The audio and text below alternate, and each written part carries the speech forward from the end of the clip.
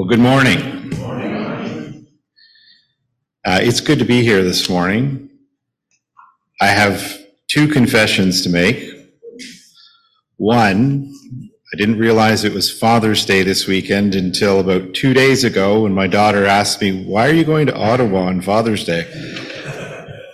So if you came expecting a Father's Day message this morning, you are going to be sorely disappointed. Apologize for that. The other confession I have to make is that this is not my regular Bible, because my regular Bible is sitting on the table right next to the door of my house, which I realized at about New Liskeard, which is 2.5 hours away from Timmins. So you're going to have to bear with me a little bit this morning.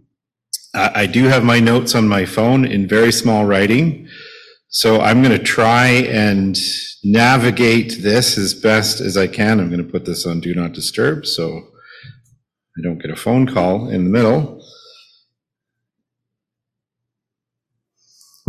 So a little patience this morning is appreciated. There we go.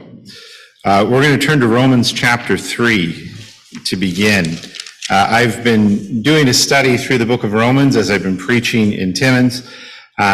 What I want to do this morning, this is really the pivot point in Paul's argument. Romans is Paul's explanation of the gospel in full. And he's building an argument as he goes.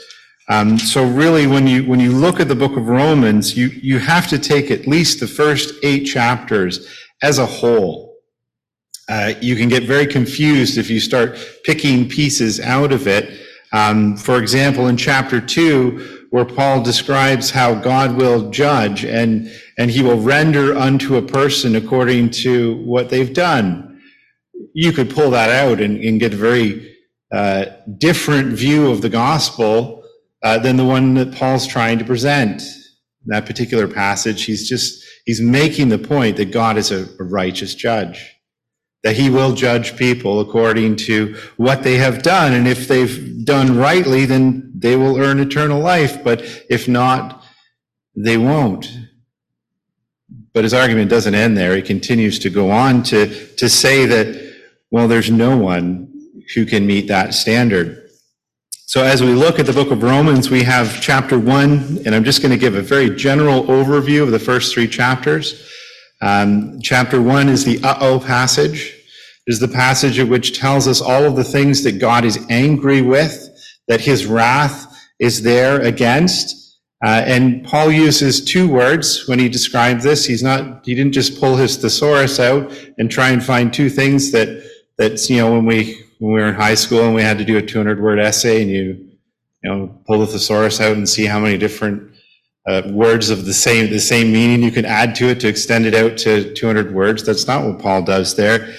He says that God's angry with 2 things: ungodliness and unrighteousness, and that unrighteousness leads to a suppression of the truth.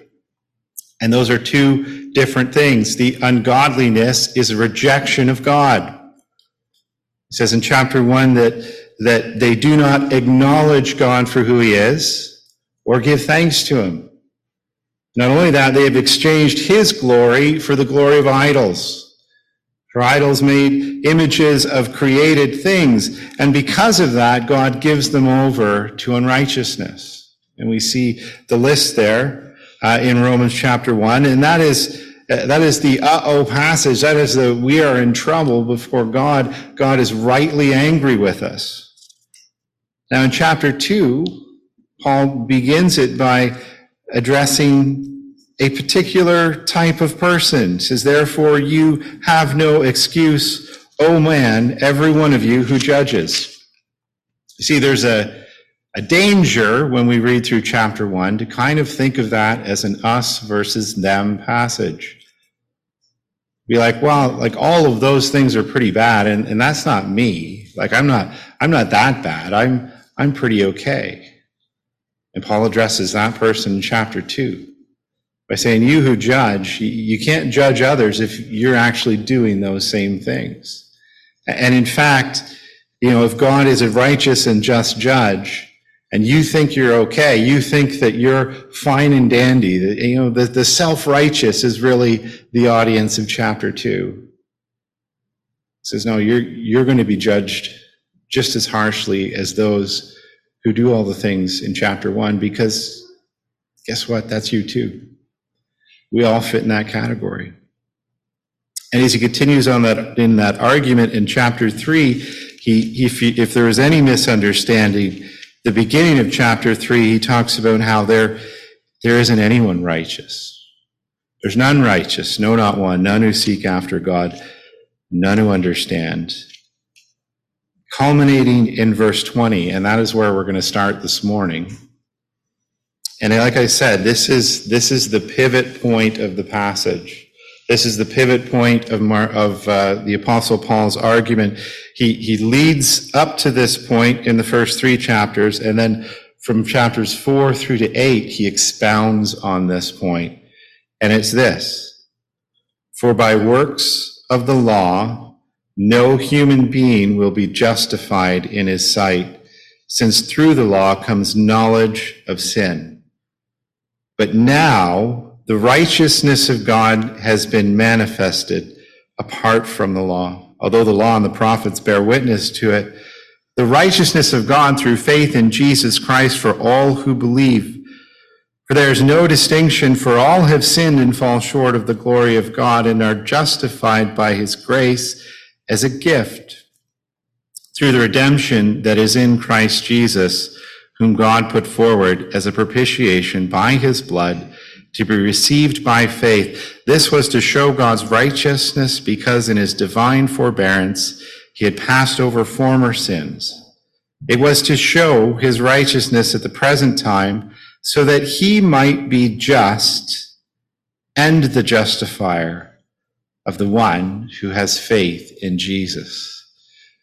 So here's Paul's grand argument here, that righteousness, this new righteousness that has been manifested in Jesus Christ, is not by works of the law, not by following the law, but is by faith in Jesus Christ. And this is his grand point. Now this morning, what I want to do is I want to look at an interaction that Jesus has with someone who has this worldview, who is so concerned about the works of the law that he had done them all since he was a boy, and yet he still knew and understood that something was wrong. So we're going to turn over to Mark chapter 10. And I want to go through the story that we know as the rich young ruler. Thank you.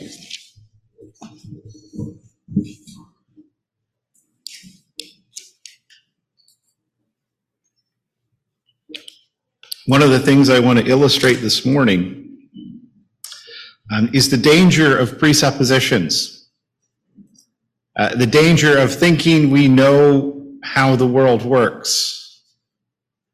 Because this is a person that we're about to see here who thinks they know how the world works and how things happen. We're also going to see the disciples, and they too think they know how the world works and what the rules are.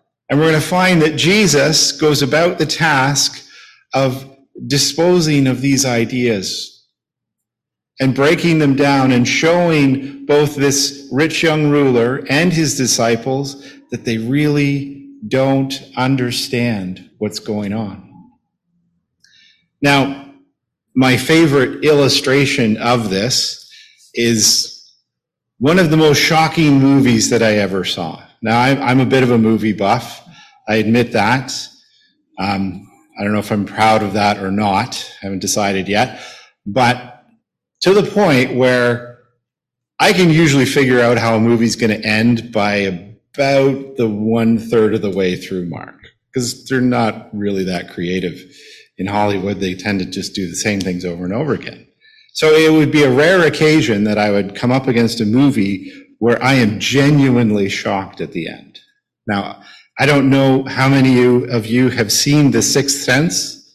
It's from 1991 or 92, so if you haven't, I'm going to spoil it for you. Too bad, you've had 2 decades to watch it. I don't feel bad. In this movie, we have Bruce Willis's character, who is a child psychologist, an award-winning child psychologist. And he has come home from his award ceremony with his wife, and in the interaction with his wife, what happens is one of his previous clients has broken into his house, this young man who's very troubled, and he has a gun.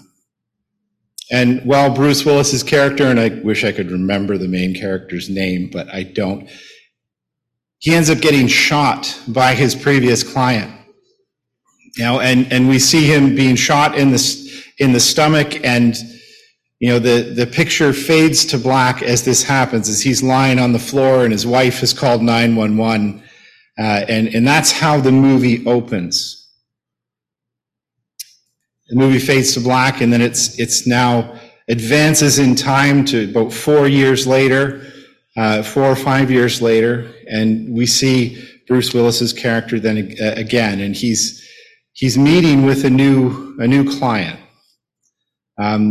We get the idea that the relationship between him and his wife has been strained over that time. As we're shown scenes with her, we find that she is distant, she's feeling lonely, even to the point where she's finding affection in the attention of a coworker at work. And every time that Bruce Willis's character tries to engage with her, it ends badly. But we have this new character that's introduced, and it's this young boy. It's Haley Joel Osment, when he was a little boy, is the actor. Again, I wish I could remember the names of the actual characters, but I can't. And he has this problem where he claims that he can see dead people. Now, I don't recommend the film. It has some serious worldview and theological problems, but it's a bit of a horror film in that way, but it's this psychological thriller. And this young boy, as we see through the movie, does indeed see dead people. And Bruce Willis's character eventually comes to realize that this isn't a psychological problem that the boy has, but that it's actually true. That this boy can actually see dead people. And through the process of the film, he helps this character come to terms with this and realizing that these ghosts who appear to the young boy are actually asking for help. That there's something in their life that is unresolved. And so the young boy's character helps them, and Bruce Willis, along with them, helps this young boy solve some of these problems. And he begins to come to terms with the fact that he does see dead people, but that there's positives in it. And this is sort of how the way the film goes all the way along. And so, Bruce Willis's character feels good about this. He feels like he's resolved this problem with this young boy, and he's helped him. And it's a very positive ending in that way. But then we come to the ending scene, and we have this unresolved thing going on between him and his wife. And she's there on the couch, and she's watching their old wedding video. And he comes into the house, and he's about to speak to her, and she's half asleep, and she's mumbling, and she says the words. She says his name and says, "Why did you leave me?" And he's confused. And then her hand opens up, and his wedding ring falls onto the ground. And all of a sudden he realizes that he's actually dead. And as an audience member, as you're watching the movie, like, my mind was blown, because all of a sudden, the temperature drops in the room, and she shudders because she feels cold, and we see his back for the first time. And it shows, the bullet hole there, that he had actually died in the first scene of the movie. And it's like, boom, mind blown. You think, man, I thought I understood what was going on in the movie the whole time. I thought I know exactly what's happening. And I was completely wrong.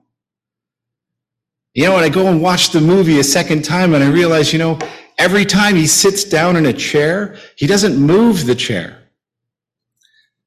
The way the film is shot, it gives you idea that he's like in the middle of a conversation, but you realize nobody actually ever talks to him except for the little boy.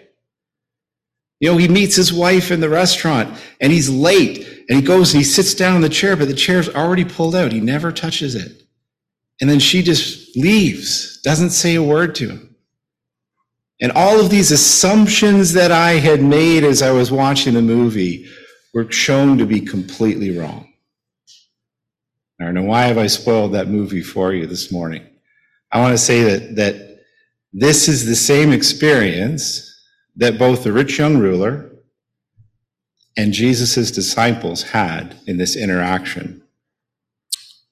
Mark chapter 10, beginning at verse 17. And he was setting out on his journey.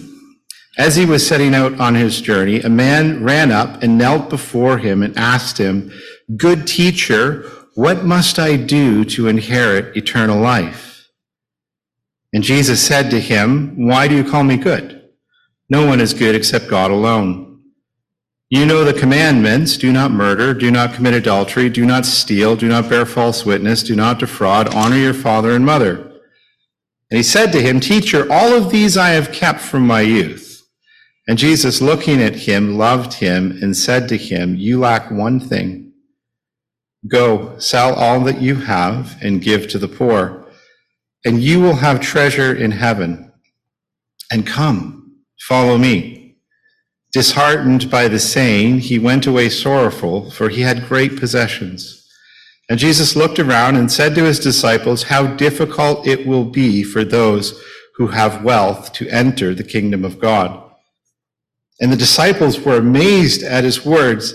But Jesus said to them again, "Children, how difficult is it to enter the kingdom of God? It is easier for a camel to go through the eye of a needle than for a rich person to enter the kingdom of God." And they were exceedingly astonished. And he said to them, and they were exceedingly astonished and said to him, "Then who can be saved?" Jesus looked at them and said, "With man it is impossible, but not with God, for all things are possible with God." Peter began to say to him, "See, we have left everything and followed you." Jesus said, "Truly I say to you, there is no one who has left house or brother or sister or mother or father or children or lands for my sake and for the gospel, who will not receive 100-fold now in this time, houses and brothers and sisters and mothers and children and lands with persecutions, in the age to come, eternal life. But many who are first will be last, and the last first." So here we're introduced to this man. We learn that he's young, we learn that he's a ruler, and we learn that he's rich. Those details are spread throughout the gospel accounts. There's an account of this in Luke and also in Matthew. And so we have the rich young ruler. Now, he has a burning question.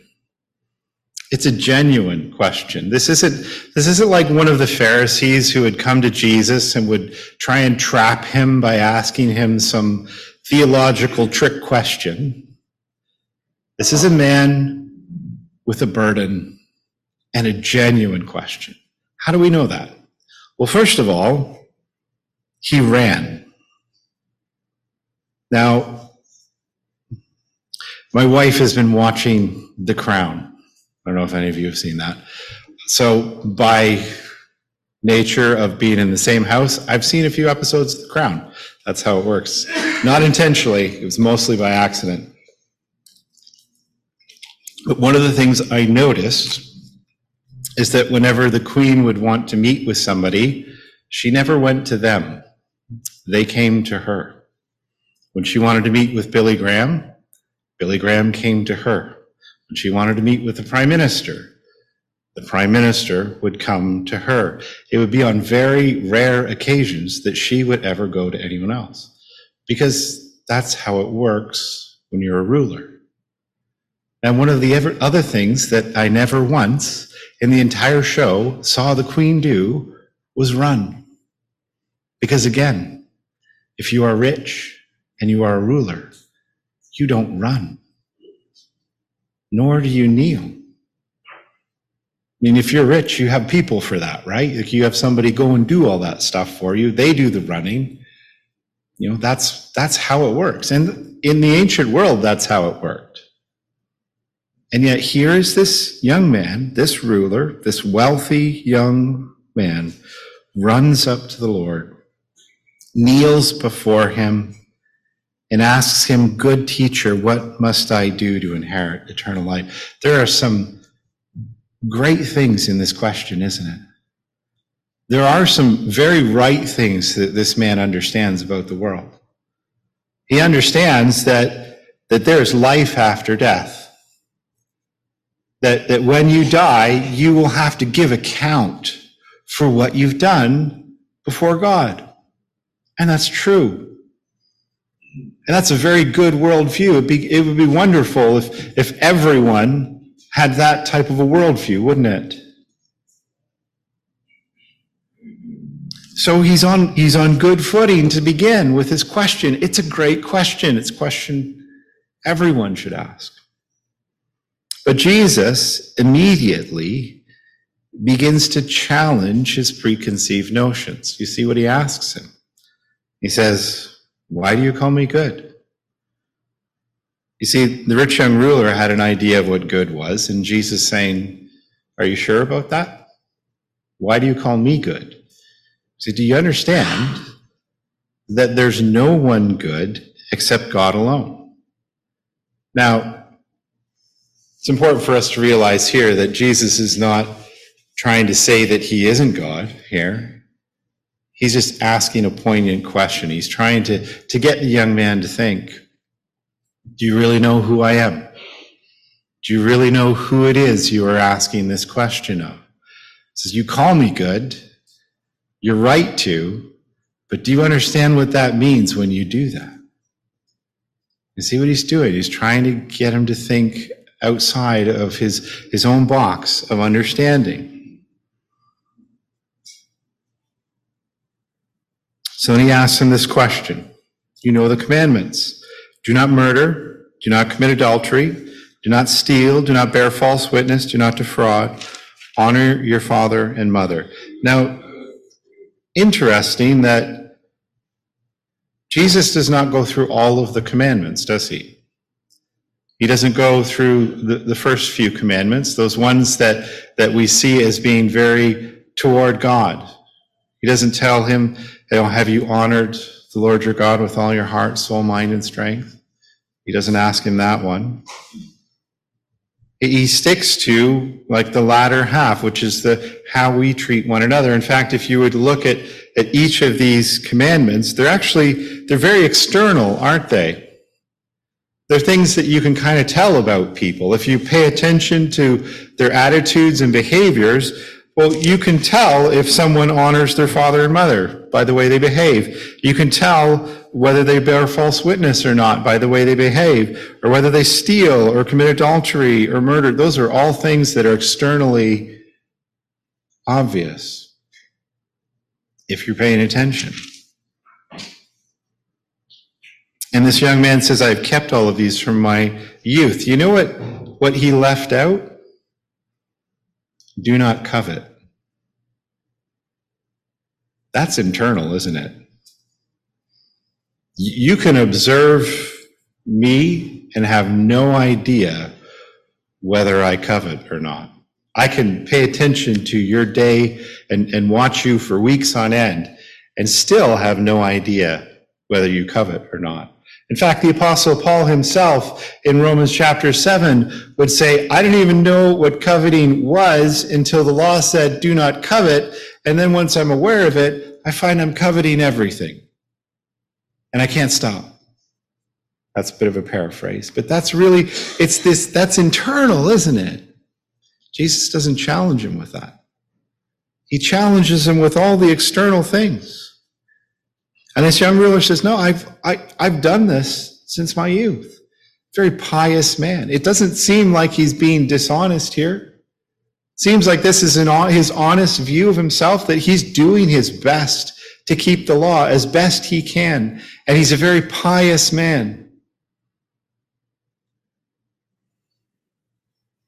And Jesus looks on him and he loves him. That's an important point here. The next statement that Jesus makes is not a gotcha moment. He's not trying to prove a point or win an argument. He loves him. He's telling him what he needs to hear. And he says this, you lack one thing. Go and sell everything that you have and give to the poor, and you will have treasure in heaven, and come and follow me. You know what Jesus didn't say to him? You're doing great. You're fine. You know what? You just keep it up. You're going to do awesome. Don't worry about it. Things will turn out in the end.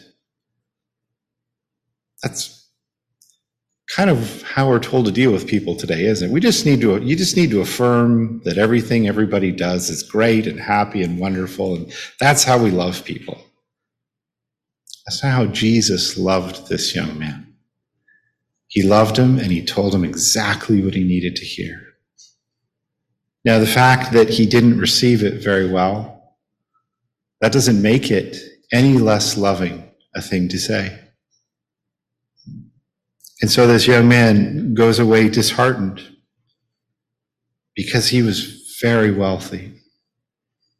He had great possessions, and he went away sorrowful. Now, I've heard a number of different interpretations of this passage.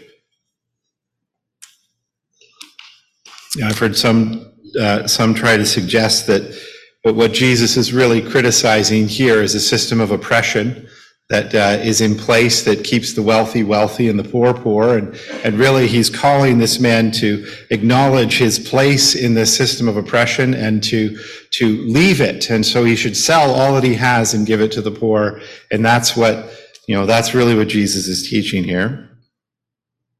I want to suggest that most of the commentators who would give that interpretation, that I think they're implying their own worldview onto the text there. I've heard those who are uncomfortable with that kind of an idea and saying, oh no, this isn't about money at all. This isn't about wealth. And, God's okay with wealthy people. And, it doesn't have to do anything with that. And again, I think you might be implying your own worldview onto the text here. One of the important little principles of Bible study is to find the answers in the text, because Jesus actually tells us exactly why he said what he said, if we're paying attention. You see, he turns to his disciples. Now, his disciples, from their worldview, from their point of view, when they looked at this young man, this rich young ruler, they saw someone they aspired to be. You see, they, in many ways, were with Jesus. They were following him, and you could see this in how many times they argued about it, that one day they're going to be rulers with Jesus. That's what they were looking for. In fact, they argued about who was going to be the greatest in the kingdom. Like, is it going to be James? Is it going to be John? Is it going to be Peter? No, I think it's going to be me. They wanted to be rulers. Just like this guy. And they looked at him and they saw someone who kept the law, who was a pious man. He was respected. He was pious. He was wealthy. In that day and age, if you were wealthy, well, you must be doing something right. God's honoring you because you're wealthy.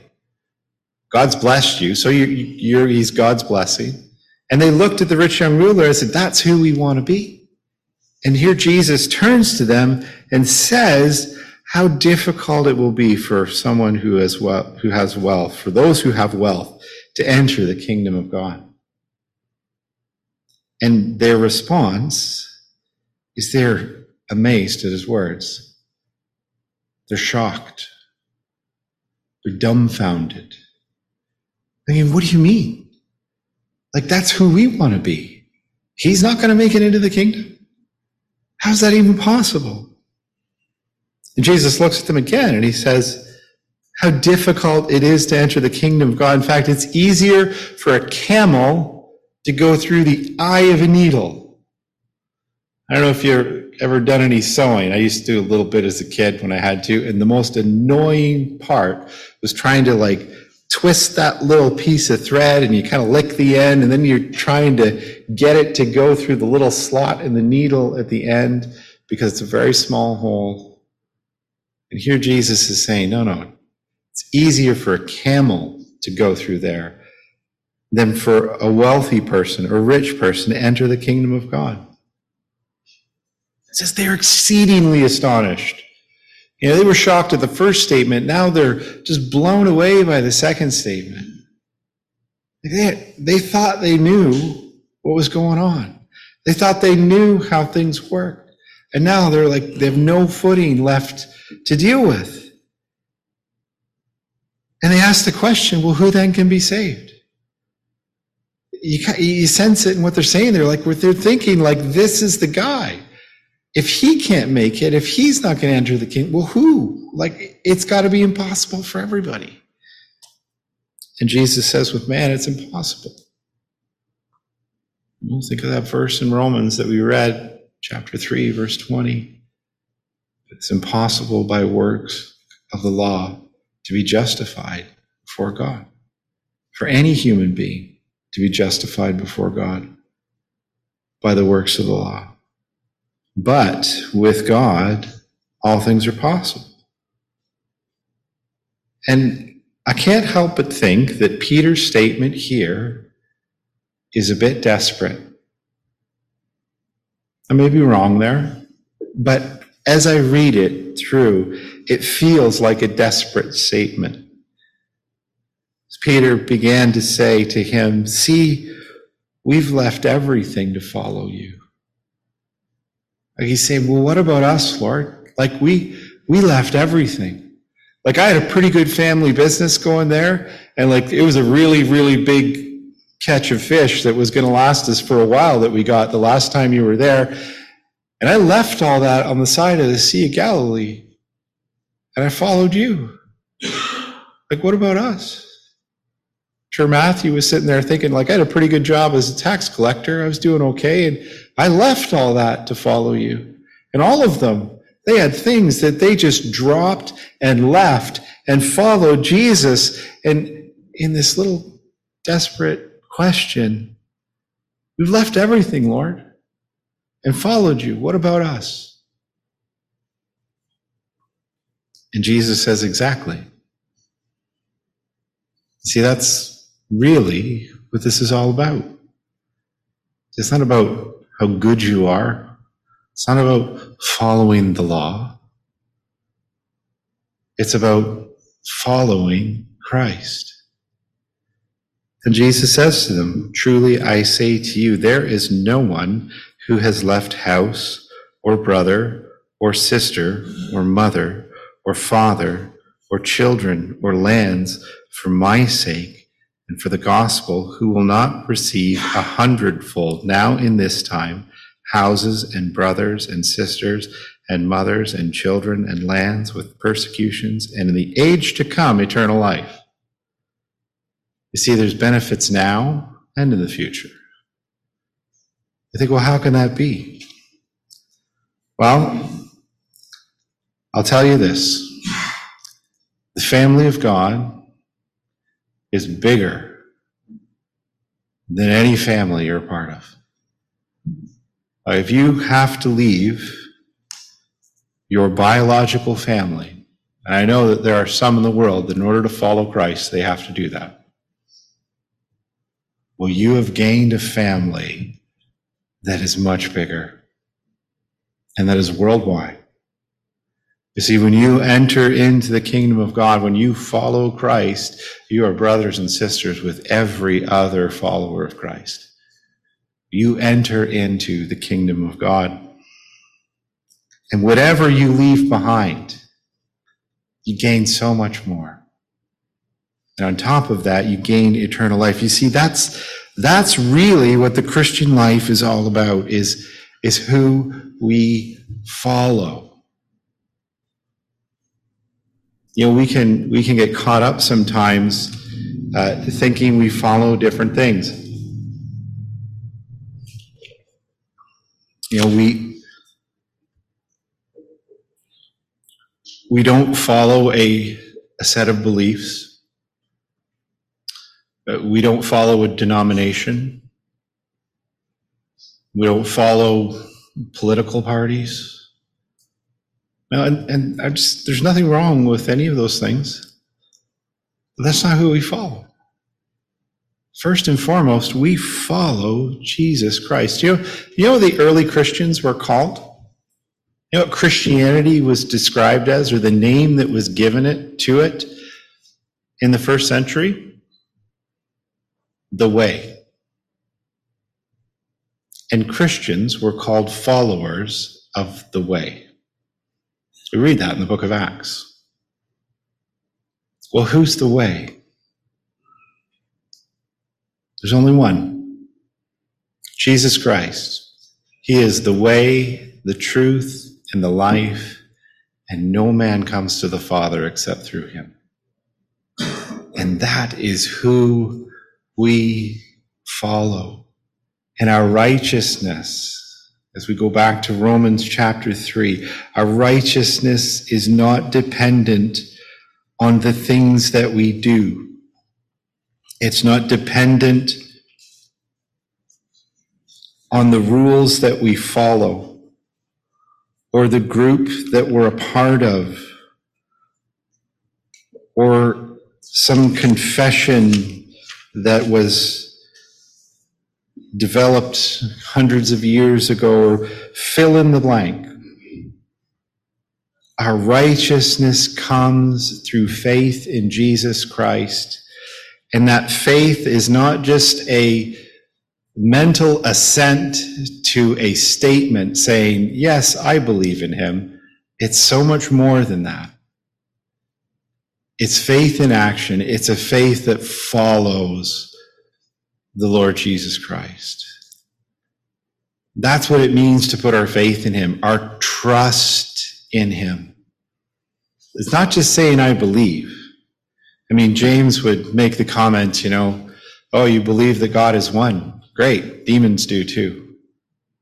It's more than that. It's more than just saying, I believe. It's putting your trust in the Lord Jesus Christ. I remember when I was a young person that we went on a camping trip up in the Adirondack Mountains, and we went up, I think the second tallest one, it was Mount Mary, I believe. No, Mount Mary is the tallest one. It's Mount Algonquin is the second tallest one. And we had looked on the map and we saw, this should take us X amount of time. And boy, we were way wrong. Because by the time we got to the bottom of the mountain around the other side and we're on our way back, it was dark. And I mean, like pitch black. And the trail, and I use that in quotes, that we were walking down was a dry riverbed, which you can imagine how much fun that is, in the dark. And we were in the dark because the one guy who brought a flashlight forgot to check the batteries beforehand, and they were dead. So we were kind of just wandering around in the dark. And, so we just kind of sat there and we were like, Lord, what are we going to do now? Because we're kind of lost and blind at the moment. And as we said amen to that prayer, I'm sure it was a little more eloquent than that, we see a little light coming down the path behind us. There was another couple who was walking the same, and they had a flashlight. And so they walked out in front of us, and we followed them. We were going to the same campsite. And we had to trust entirely that they knew where they were going, because they were the ones with the light. And they could shine it forward, and they could go the path. We had to follow them. Like, we had faith that they knew where they were going. We trusted that they knew where they were going. I couldn't just sit there and say, I believe that you know the trail, and then sit in the rock in the corner and get to where I was going. I had to take each step of faith and follow. And sometimes we can think that faith is just an exercise of the mind. But when we read the Word of God, we don't find that. We don't find that as being what it is. Faith is trust. Faith is following the way, the truth, and the life, the Lord Jesus Christ. And I just want to challenge you with that this morning. We all have preconceived notions sometimes. We all think we might know the way things are. And, the disciples did, and their minds were blown, and their world was shook. And, even all the way up into the point where Jesus was arrested, they thought they knew what was going to happen. Even though he had told them time and again that he was going to have to die and 3 days later rise again, they still didn't get it. And it wasn't until that he appeared to them after he had risen from the grave that they finally understood that they'd had it wrong all along. And they began to really follow. They really understood who Jesus was and follow him. And I want to challenge us to follow the Lord Jesus. To open up his word and to study it and to understand what it says about him, what it says to be true, but then to live out that faith, to follow him in our day-to-day lives.